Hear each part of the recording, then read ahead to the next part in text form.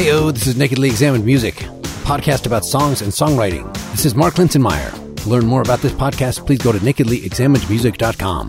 Episode 16 is a ball of fun because we are joined by Narada Michael Walden, master drummer, master producer, master songwriter. He's put out many solo albums, but also made major contributions to many, many albums that you have heard of, including this one, Aretha Franklin's Freeway of Love, which we will talk briefly about during the episode. His 2015 album is called Evolution, and we're going to talk about the song Freedom from that, which is actually a Richie Havens cover. But at the end of the episode, you'll also get to hear Billionaire on Soul Street, which is original, which is the first single from the album. We're also going to dip back to his disco period. The song is I Shoulda Loved Ya, a big hit from his 1979 album, The Dance of Life, and then back to his first album, Garden of Love Light, from the album of that name from 1976. We'll also talk a little about his early days, playing with John McLaughlin's Mahavishnu Orchestra, with Carlos Santana, with Jeff Beck. For more information on him, please check out naradamichaelwalden.com. I started doing the band thing when I was in Ann Arbor in college, so in the neck of the woods. We got to go into Detroit a few times. What year were you there? 89 through 93. Nice, okay. You had already moved west by then, right? Sure. But Ann Arbor is very dear to my heart because in 67, I heard Floating Out of a Record Shop. I was there to do a conference at the school there on acting. I got an acting scholarship. And I heard the music of Laura Nyro floating out for the first time on Stone Soul Picnic. And then the album Eli and 13th Confession. And that album has changed my life in Ann Arbor. Okay, so it sounds like you likewise, it's not like music was the thing and then you're doing med school or something. You're doing acting as your another passionate artistic thing. Yeah. What happened with that? Did you just... Oh, I loved it. I did an experiment where I acted the whole thing, and it was only like one light bulb on the stage, and they would light me with one light bulb, making it stronger or very dim. That kind of thing. Drama. Okay. Yeah. So have you gotten to revisit that at all? Have you done little cameos in anything besides your videos? I was watching one from the 80s with the making eyes at the girl in the convertible and her big boyfriend coming and whoops you. Like that whole... No, he tried to whoop me. He tried. Let's get it straight, man. He tried to whoop me, all right? The power of the funk was too much. That's right. So what do you play? What instrument? Bass is my main thing. I've always done like classical guitar. I mean, as a rhythm player, more like a punk rhythm player, just kind of banging on it. I'm more a singer that dabbles in a lot of instruments. I've played drums for pleasure more than any other instrument at this point. It's not something I'm really great at, but it's so energizing. That's what it is. And you know, it keeps you young. Like I'm 105 years old. Can you believe it? No, in fact, I can't. Well, let's talk about this burst of creativity you've been having recently that I know, just looking at your solo albums, I know you were producing at a constant rate, but that you had this steady stream from the mid to late 70s through into the 90s. And then there's a dead period. At least I don't see any releases with your name as a solo artist on them for a few years. And then suddenly we've got Thunder. We've got your EP of redoing your fusion stuff. We've got this new Evolution album. We have the Narada Band album also on the same year. The Narada Band album. Now that'd be a little earlier. Okay, it's just listed on Spotify as 2015. That was the first incarnation of getting back around to us. And then I came with my Thunders and then this Rising Sun and now the Evolution. Well, let's get into the Evolution first. So that's the thing you're pushing right now, right? Yeah, man, I am. Thank you. And I'm very happy that you take notice of me too. I think what you're doing is really a cool thing. Are you there like in your basement? Yes, this is the basement. I like it. See, that's what I'm saying. This is what we need, man. You know, the real passion for the love of the music and how we make it and get it out in the world. I like all this. Well, let's drill into, so the track that I had picked, I don't know if you actually got the list. No, I don't have a list. Generally, I try to, in fact, get the artist to pick in advance. Just listening to the whole Evolution album, I picked out Freedom, one of your more dynamic vocal parts. And then as an example of sort of your classic singles period, I Shoulda Loved You, which I've, heard your song. I Shoulda Loved Ya. Yeah, okay. I Shoulda Loved Ya. Thank you. Is the technical. Yeah, you want to be all detailed. You're right, man. And then to get into something with a little 70s jazz inflection to it, the title track, Garden of Love Light. Oh, okay. So those are the three. So it's all good. It's all good. All right. Well, let's get started. So talk a little bit about the setting for this. So Evolution, when I was listening to the tune Freedom, it even sounded like, I know you play a lot of instruments yourself, right? You play the drums, you play the keyboards, you do the programming on things you produce, but then I've also seen you credited with guitar and even bass some of the point. So I was thinking when I was listening to this Freedom song that this was probably just you at least playing 90% of it, maybe everything except the guitar solo. But I see that from something I just found online 5 minutes before we started that no. It sounds like you had a steady band for this whole last album. Was this kind of... That's correct. Yeah, okay. No, it was actually a live track in the studio. I'm only on the drums. Okay. Matthew Charles Hewlett on the guitar. And then halfway through when the band comes in, that's Frank Martin on organ keyboards, and on bass is Angeline Saris. So yeah, that's actually kind of a live track. Okay.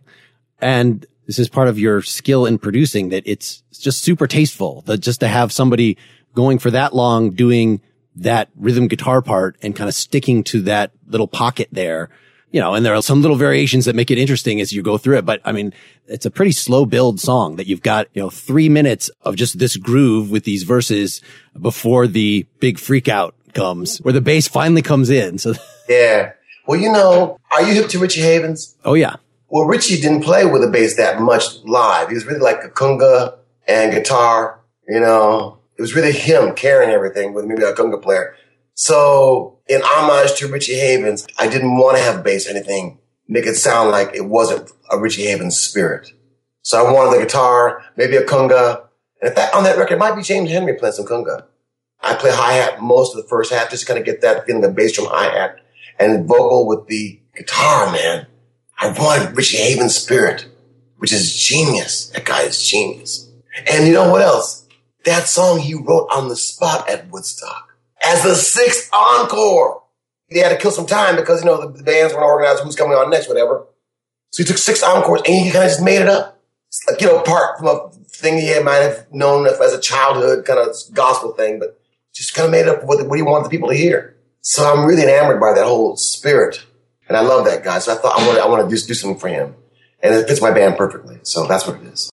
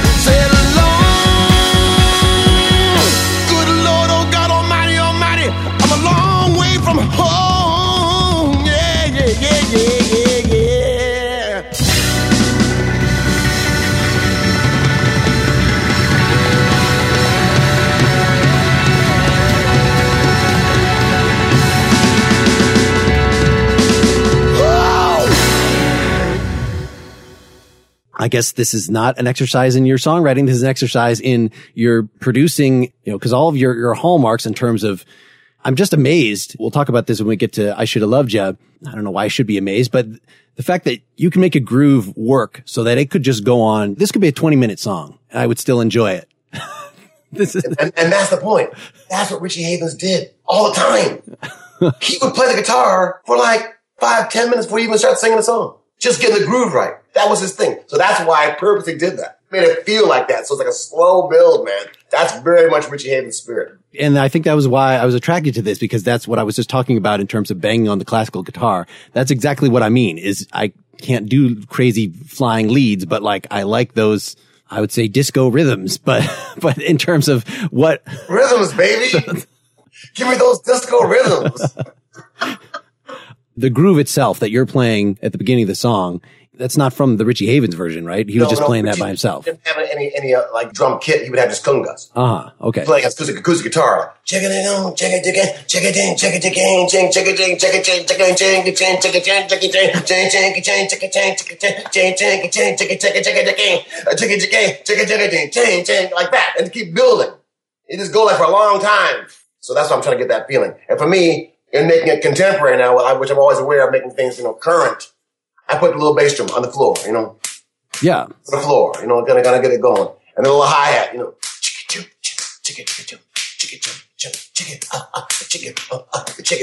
to make it feel kind of good. And then let it simmer like that. So that was all very intentional.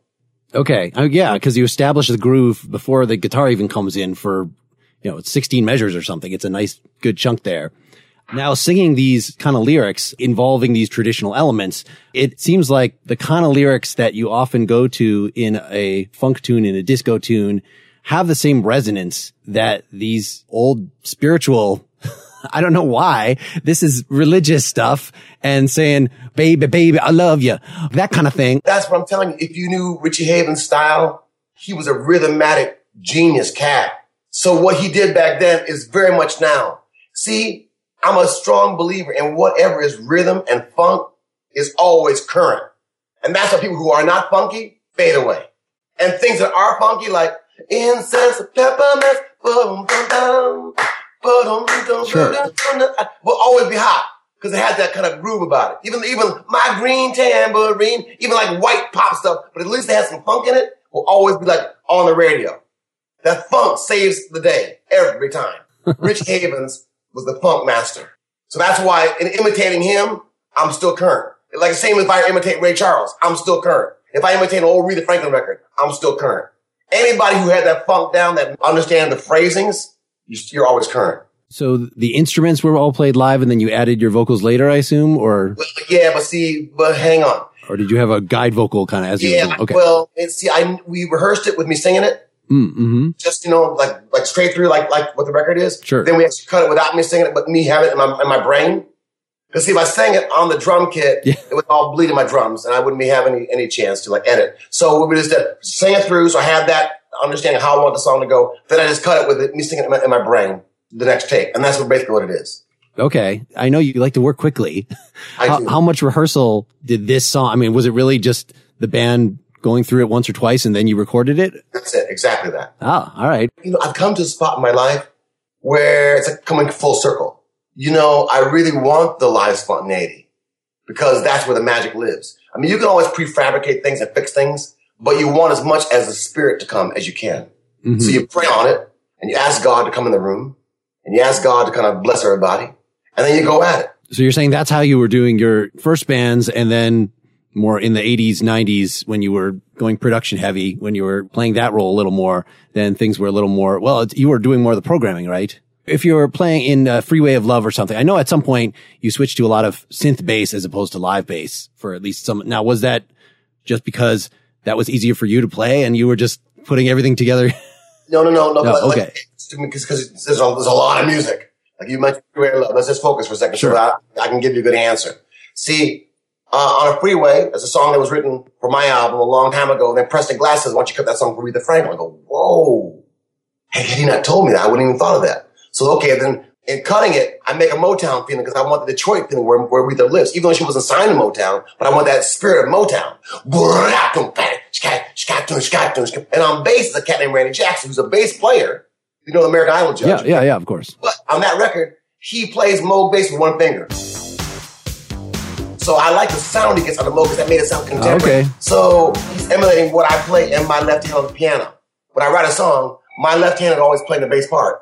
My right hand is playing what I want the rest of the band to be jamming on. Gotcha. So that's how we kind of tear it apart and put it back together again. But I'm really aware on those type of records what I want and how I want it to be. But it still is a jam feeling. It's all cut live. Well, let's jump all the way back to Garden of Love Light to get that on the table here. So, I know you were in bands before this. You were in the Mahavishnu Orchestra. There are compositions that you have on that.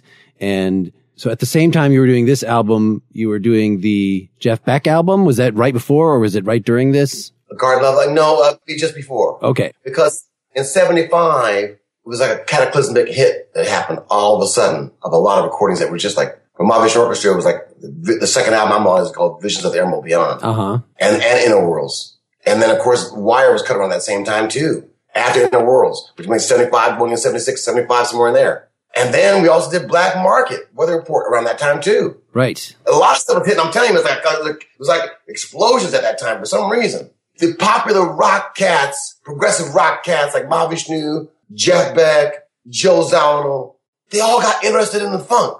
I mean, the funk has always been around, but they all kind of took a turn for like doing whatever they did, but they wanted that funk up in it.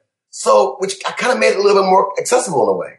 So that kind of happened, I think, around the same time in 75. Yeah, that certainly was due around that time. It seems like when people think back of progressive bands at this point, at least in the circles that it's white British guys. It's Yes, it's King Crimson, it's Genesis. And those guys either went around that time started to get less popular or started to do other things, or that wave that I think, started with just the 60s psychedelic anything goes and admitting more complex symphonic kind of structures in like that could actually get on the radio, that could be a... Yeah, but let's check it out. The things you just said, I got to stop because I want to interject. Please. Like, yes, they got funky with that cat on drums, Bill Buford. Okay, I see where you're coming from with that. And that's right. That's right in the heart of, 1972, which was kind of the prog year. The cat jumped out with a smash. It had that funk on it. That's how. Buford understood that. Chris Squire understood that. John Anderson understood that. Even look at a band like King Crimson. There's a piece of that. I don't know what it's called. Where they have it's mind blowing. The drummer takes a long solo over the thing, goes round and round and round. Like,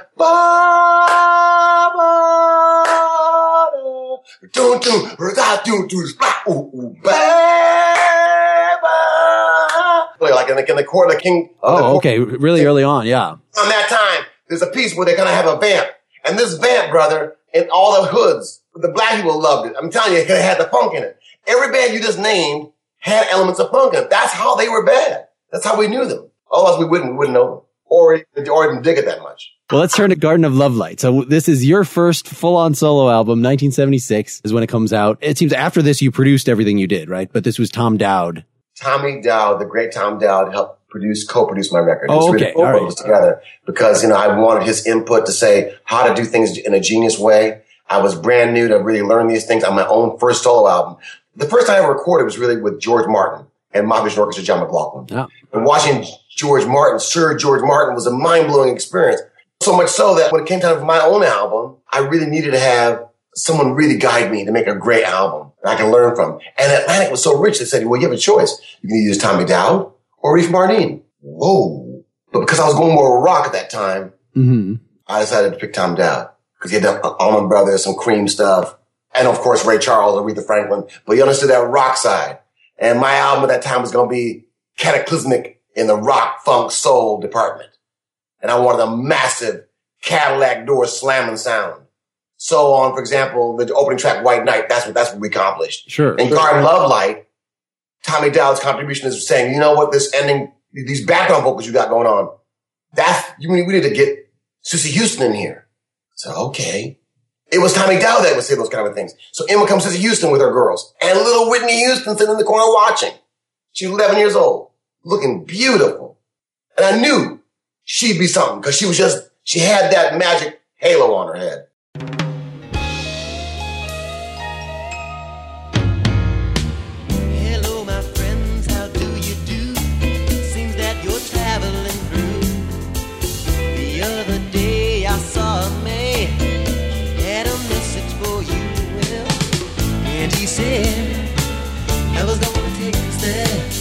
golden love light.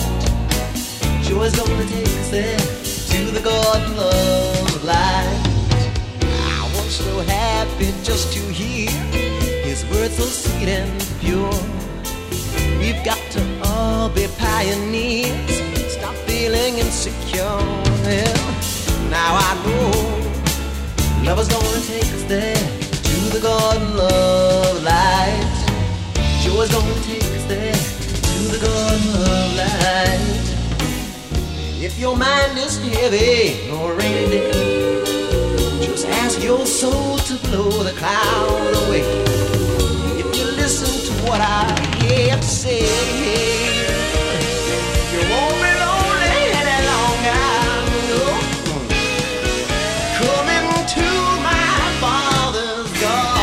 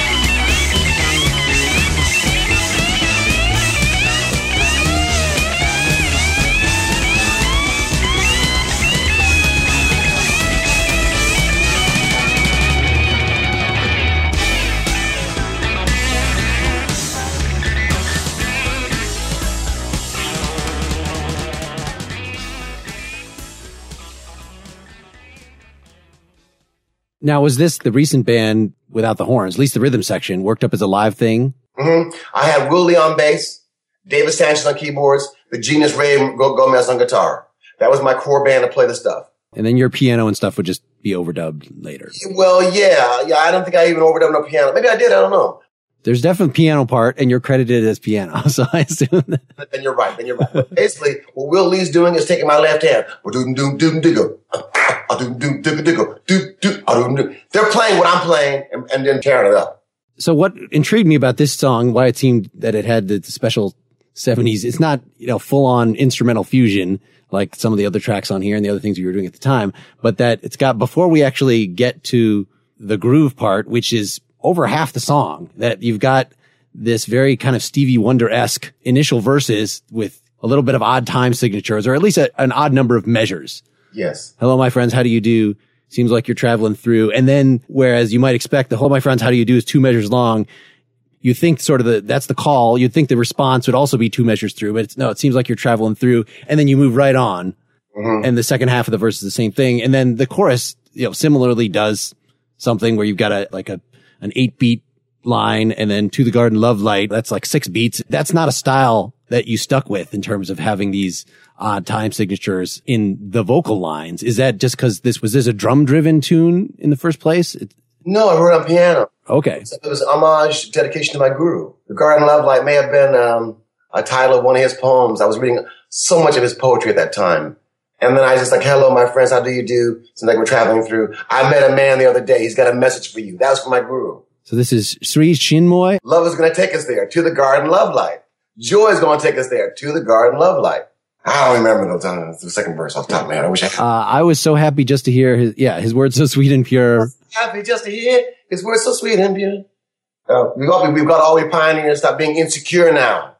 Yep. And he said, love is going to take us there to the Garden Love Light. Joy is going to take us there to the Garden Love Light. And if your mind is having a rainy day, let your soul blow the clouds away. And if you listen to what I have to say, you won't be lonely any longer. Come into my Father's garden. I was watching a live clip of you from, a few years after this, but those are very busy drum parts, like during that bridge. Were you playing it when you were doing this live?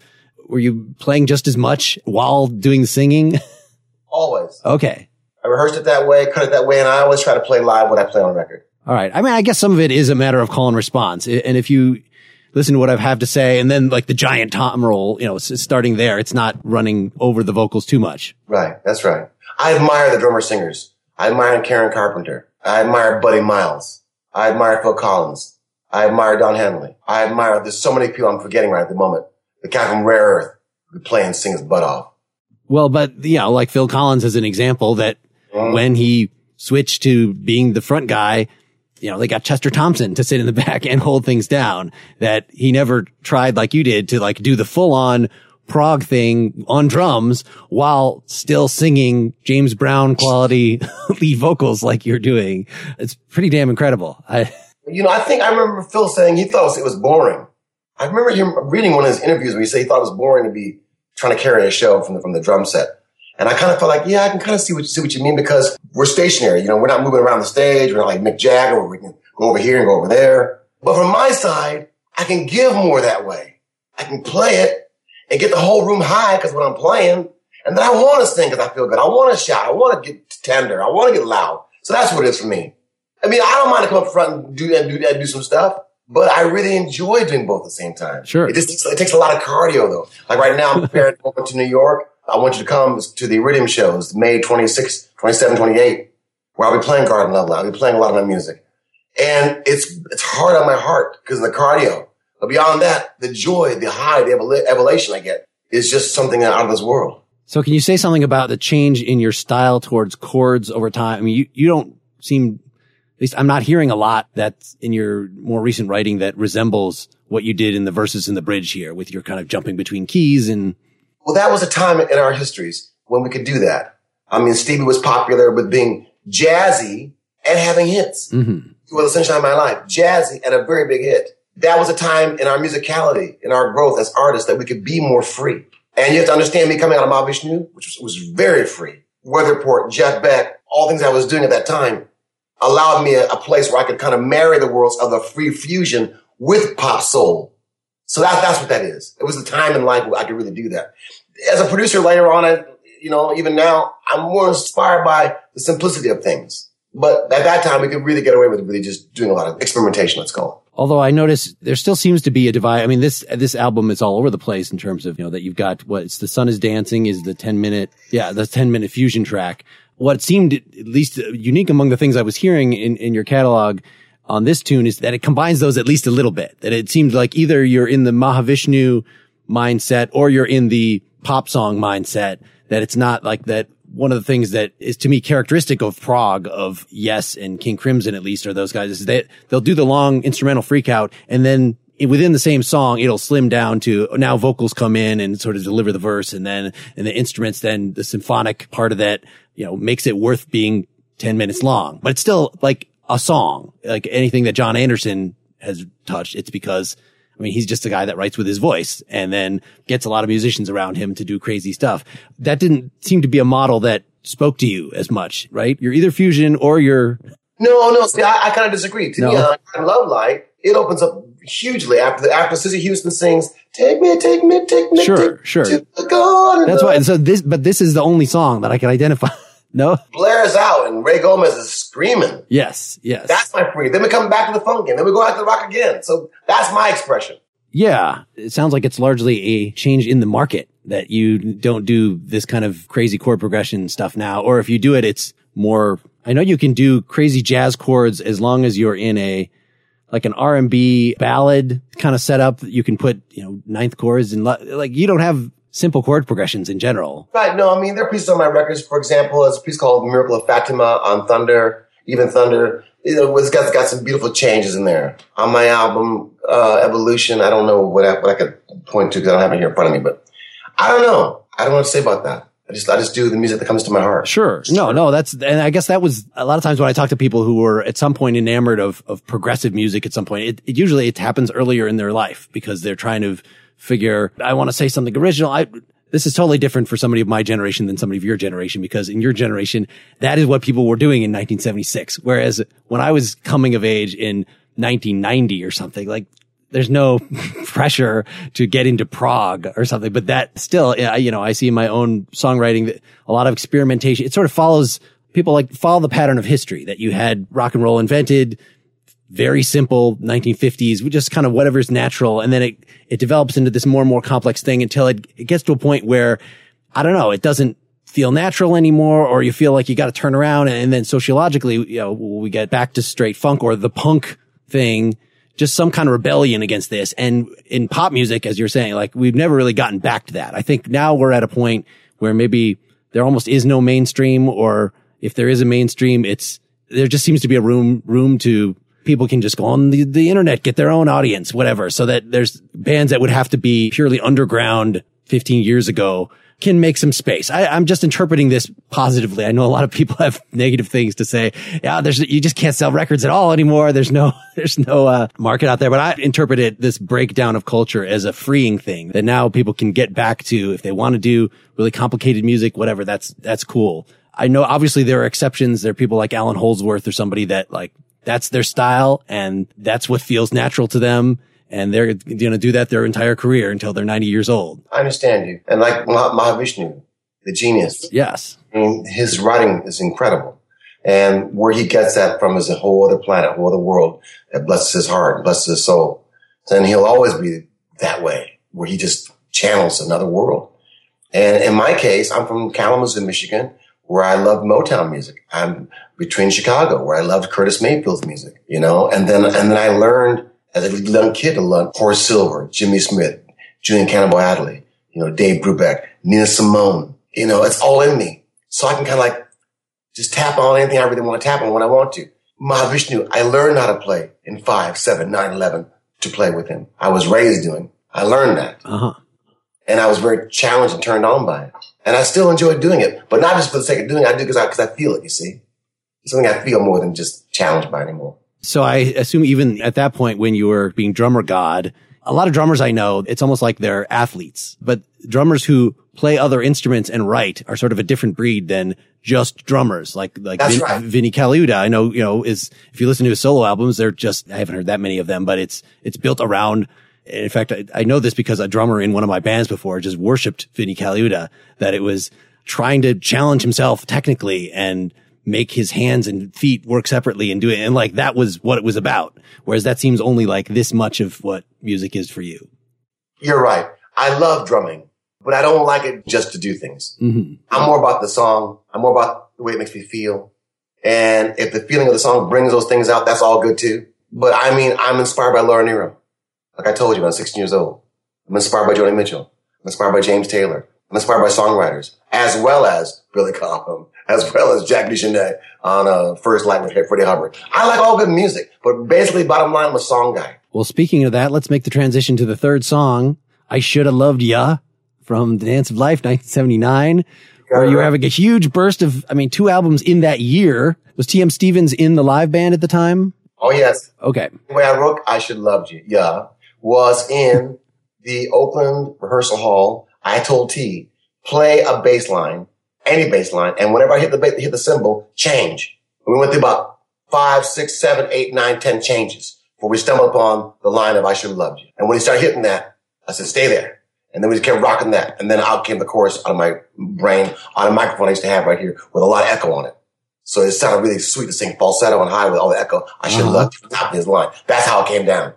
But as I must tell you, just before that, I was threatened by Atlantic Records saying, if you don't have a hit on this new album, we're going to drop you. And that's like the curse of death in my heart. I don't want to be dropped. I just got married, moved to San Francisco in 78, and I didn't want to not have a label like Atlantic with me anymore. So they said, you want to be smart, disco's where it's at, dance music. And I just had a hit moving that way with the previous album, Awakening album, a song called I Don't Want Nobody Else to Dance With You with the Brecker Brothers and all that. And that opened the door for me. It saved my career. So now this next album, Dance of Life, I Should Loved You, Tonight I'm All Right. All that music is in that same wave of saving my career, having commercial hits so that I can be on a label like Atlantic Records and make money. It's a business. I don't want to be playing on Fusion and be dropped. Even the Fusion people weren't really supporting Fusion anymore the same way. Bobby's Orchestra was gone. Return Fairway was gone. A lot of things that I love were gone. So a lot of us had to just disperse. And in my case, because I fell back on one of my strengths, songwriting and being funky. And God blessed me with hits. So when I got the hit, I ran for it. I ran for hardcore, man. I was inspired by Rick James, You and I type of sound. Opening for Shaka Khan, opening for Patti LaBelle. I saw that audience. It's a different audience than Bobby's Orchestra. That audience wanted you to say, how y'all feeling tonight? Everybody say, yeah. Say, hell yeah. Then you can play all your smashes, right? At the ending of the show, because you won the respect, you can play The Sun is Dancing. And they go, oh. So that's how you do it.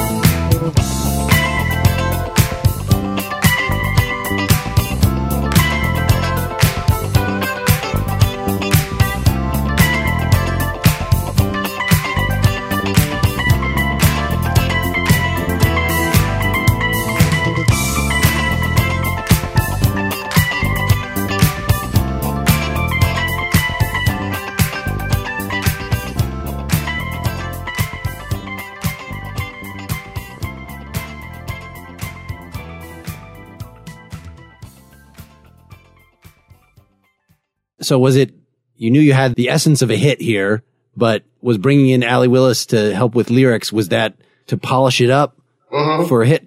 Or was it, okay, so there's room for improvement in that takes a tremendous strength and confidence. Of course you could write your own verses. You've written your own verses for the last 4 albums, but that for this song, you're going to bring in somebody else. Yeah. To me, Allie Willis had really made a big mark for herself with Earth, Wind & Fire stuff and with a lot of stuff she had done. And I was a fan. She's also from Detroit, Michigan. So that she would be open to writing with me, I was very honored. And she wore I Should Have Loved You Out. There you were, I was blinded. After love swore I couldn't find it. A seduction grabbed my hand. My body screamed, but my heart just didn't understand. Life between the sheets is fine. If all you want to make is time. All you want to make is time. Yeah. But if you want to make it last, you lose control if you drive too fast. Drive too fast. I should have loved you. That's what I'm talking about. That's Allie's genius. That's it right there. Okay. You can't beat that. And this is another one of those that I listened to on YouTube. There's the 12-inch dance version, and it's got such a groove that it could just go on for, I don't know how long that version is, but it's 12 inches long. Actually on the record, it's 6.5 minutes long. On Dance of Life, it's like 6 minutes something. Gotcha. But we were inspired by Chic. Chic had a formula where you do the entrance, the chorus, the verse, the second chorus, the second verse, breakdown. And the breakdown would be like bass and drums. Yep. Bass drums and, 1 piano. Bass drums and then 2 pianos. Then finally now coming strutting hard with his rhythms. Then you add maybe even one more time around. Then the out chorus. Then the ad lib. So we had at that time, because they had, Good Times, which was a smash. We all trying to emulate a certain sound and know this is how you do it, man.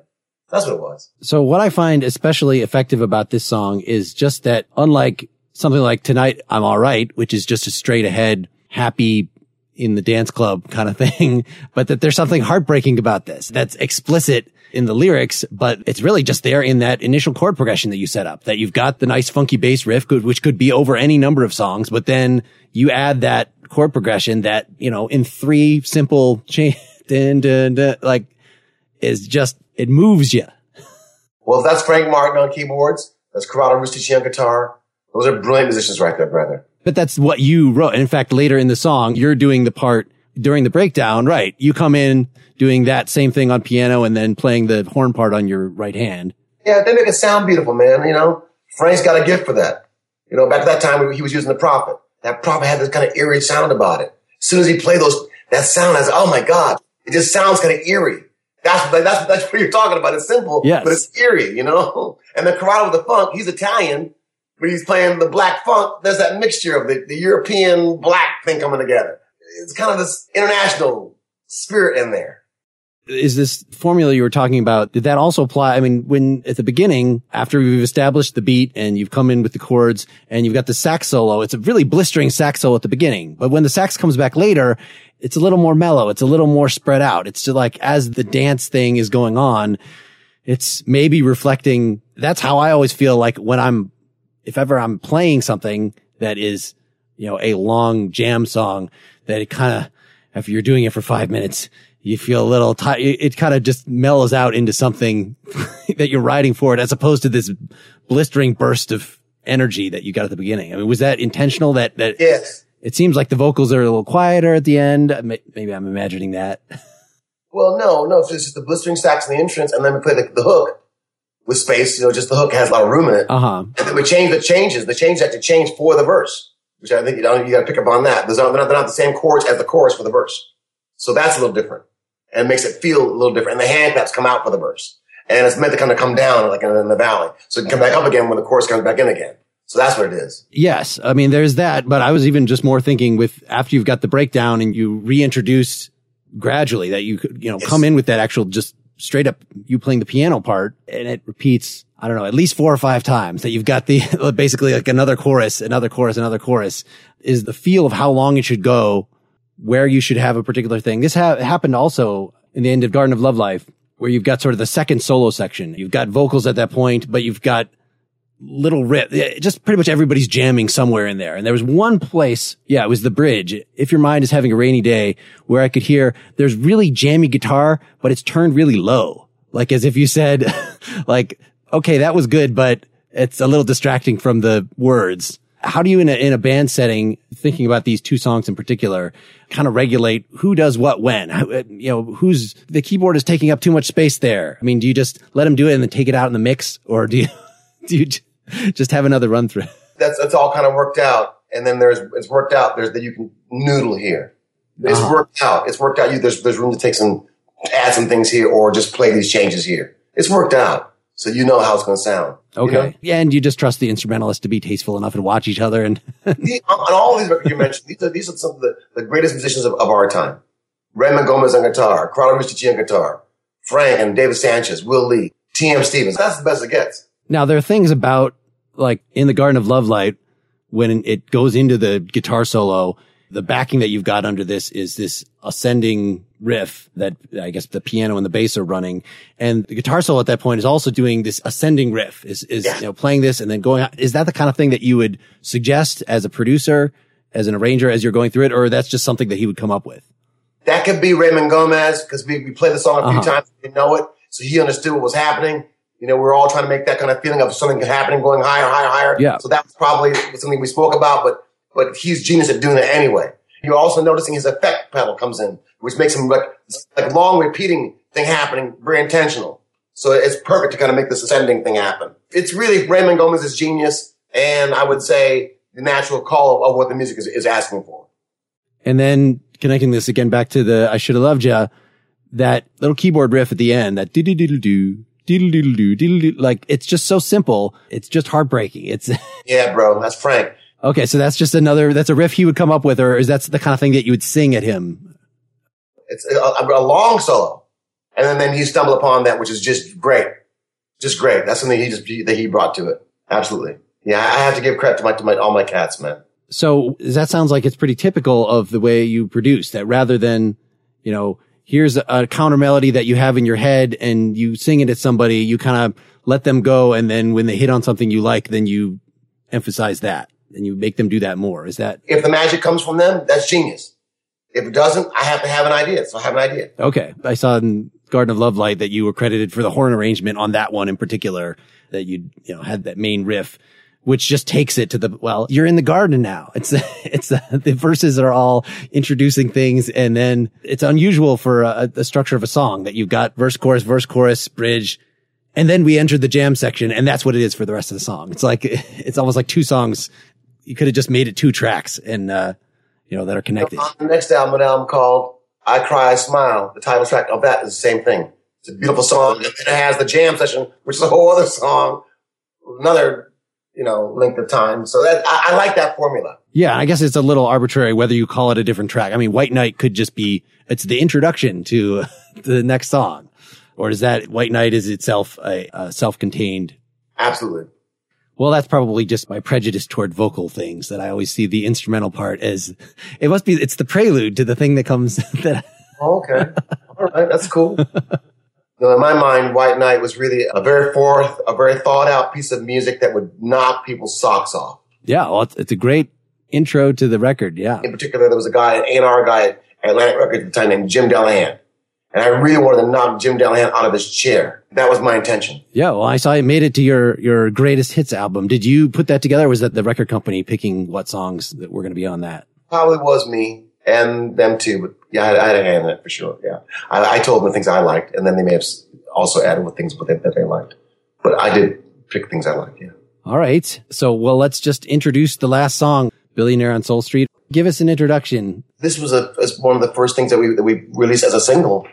And it was something composed, inspired by my girl here named Kimry, who you spoke to earlier, one of my assistants here. And she spoke to me in a way of saying, Billionaire on Soul Street, it's a wonderful, I said, I like how that sounds. That'd be a great name for a title of a song. And I said, it fits the way I feel right now with my new children in my life. I feel like a billionaire on Soul Street. So we actually sat down and kind of came up with a good song for it. And it's funky. It's got a lot of Curtis Mayfield in it, a lot of, Chicago vibe in it. And I'm actually singing like Curtis in my high kind of falsetto voice. And it's pretty and funky at the same time. I like that combination. Like I Should Have Loved You. It's got pretty and funk at the same time. Sure. Thanks, Marky. Appreciate you, man. Bye-bye.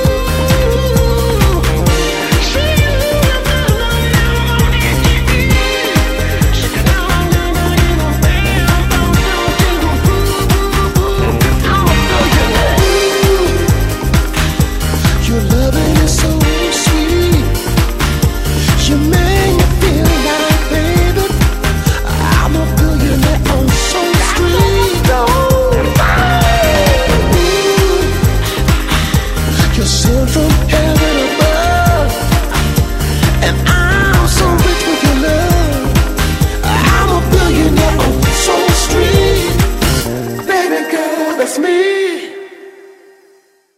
Ah, Narada, Mr. Walden. Works so fast, so spirited that he can get done in a year more musical activity than I've done in a lifetime. In addition to that Aretha Franklin thing I played at the beginning, he had a major part in introducing Whitney Houston, Mariah Carey.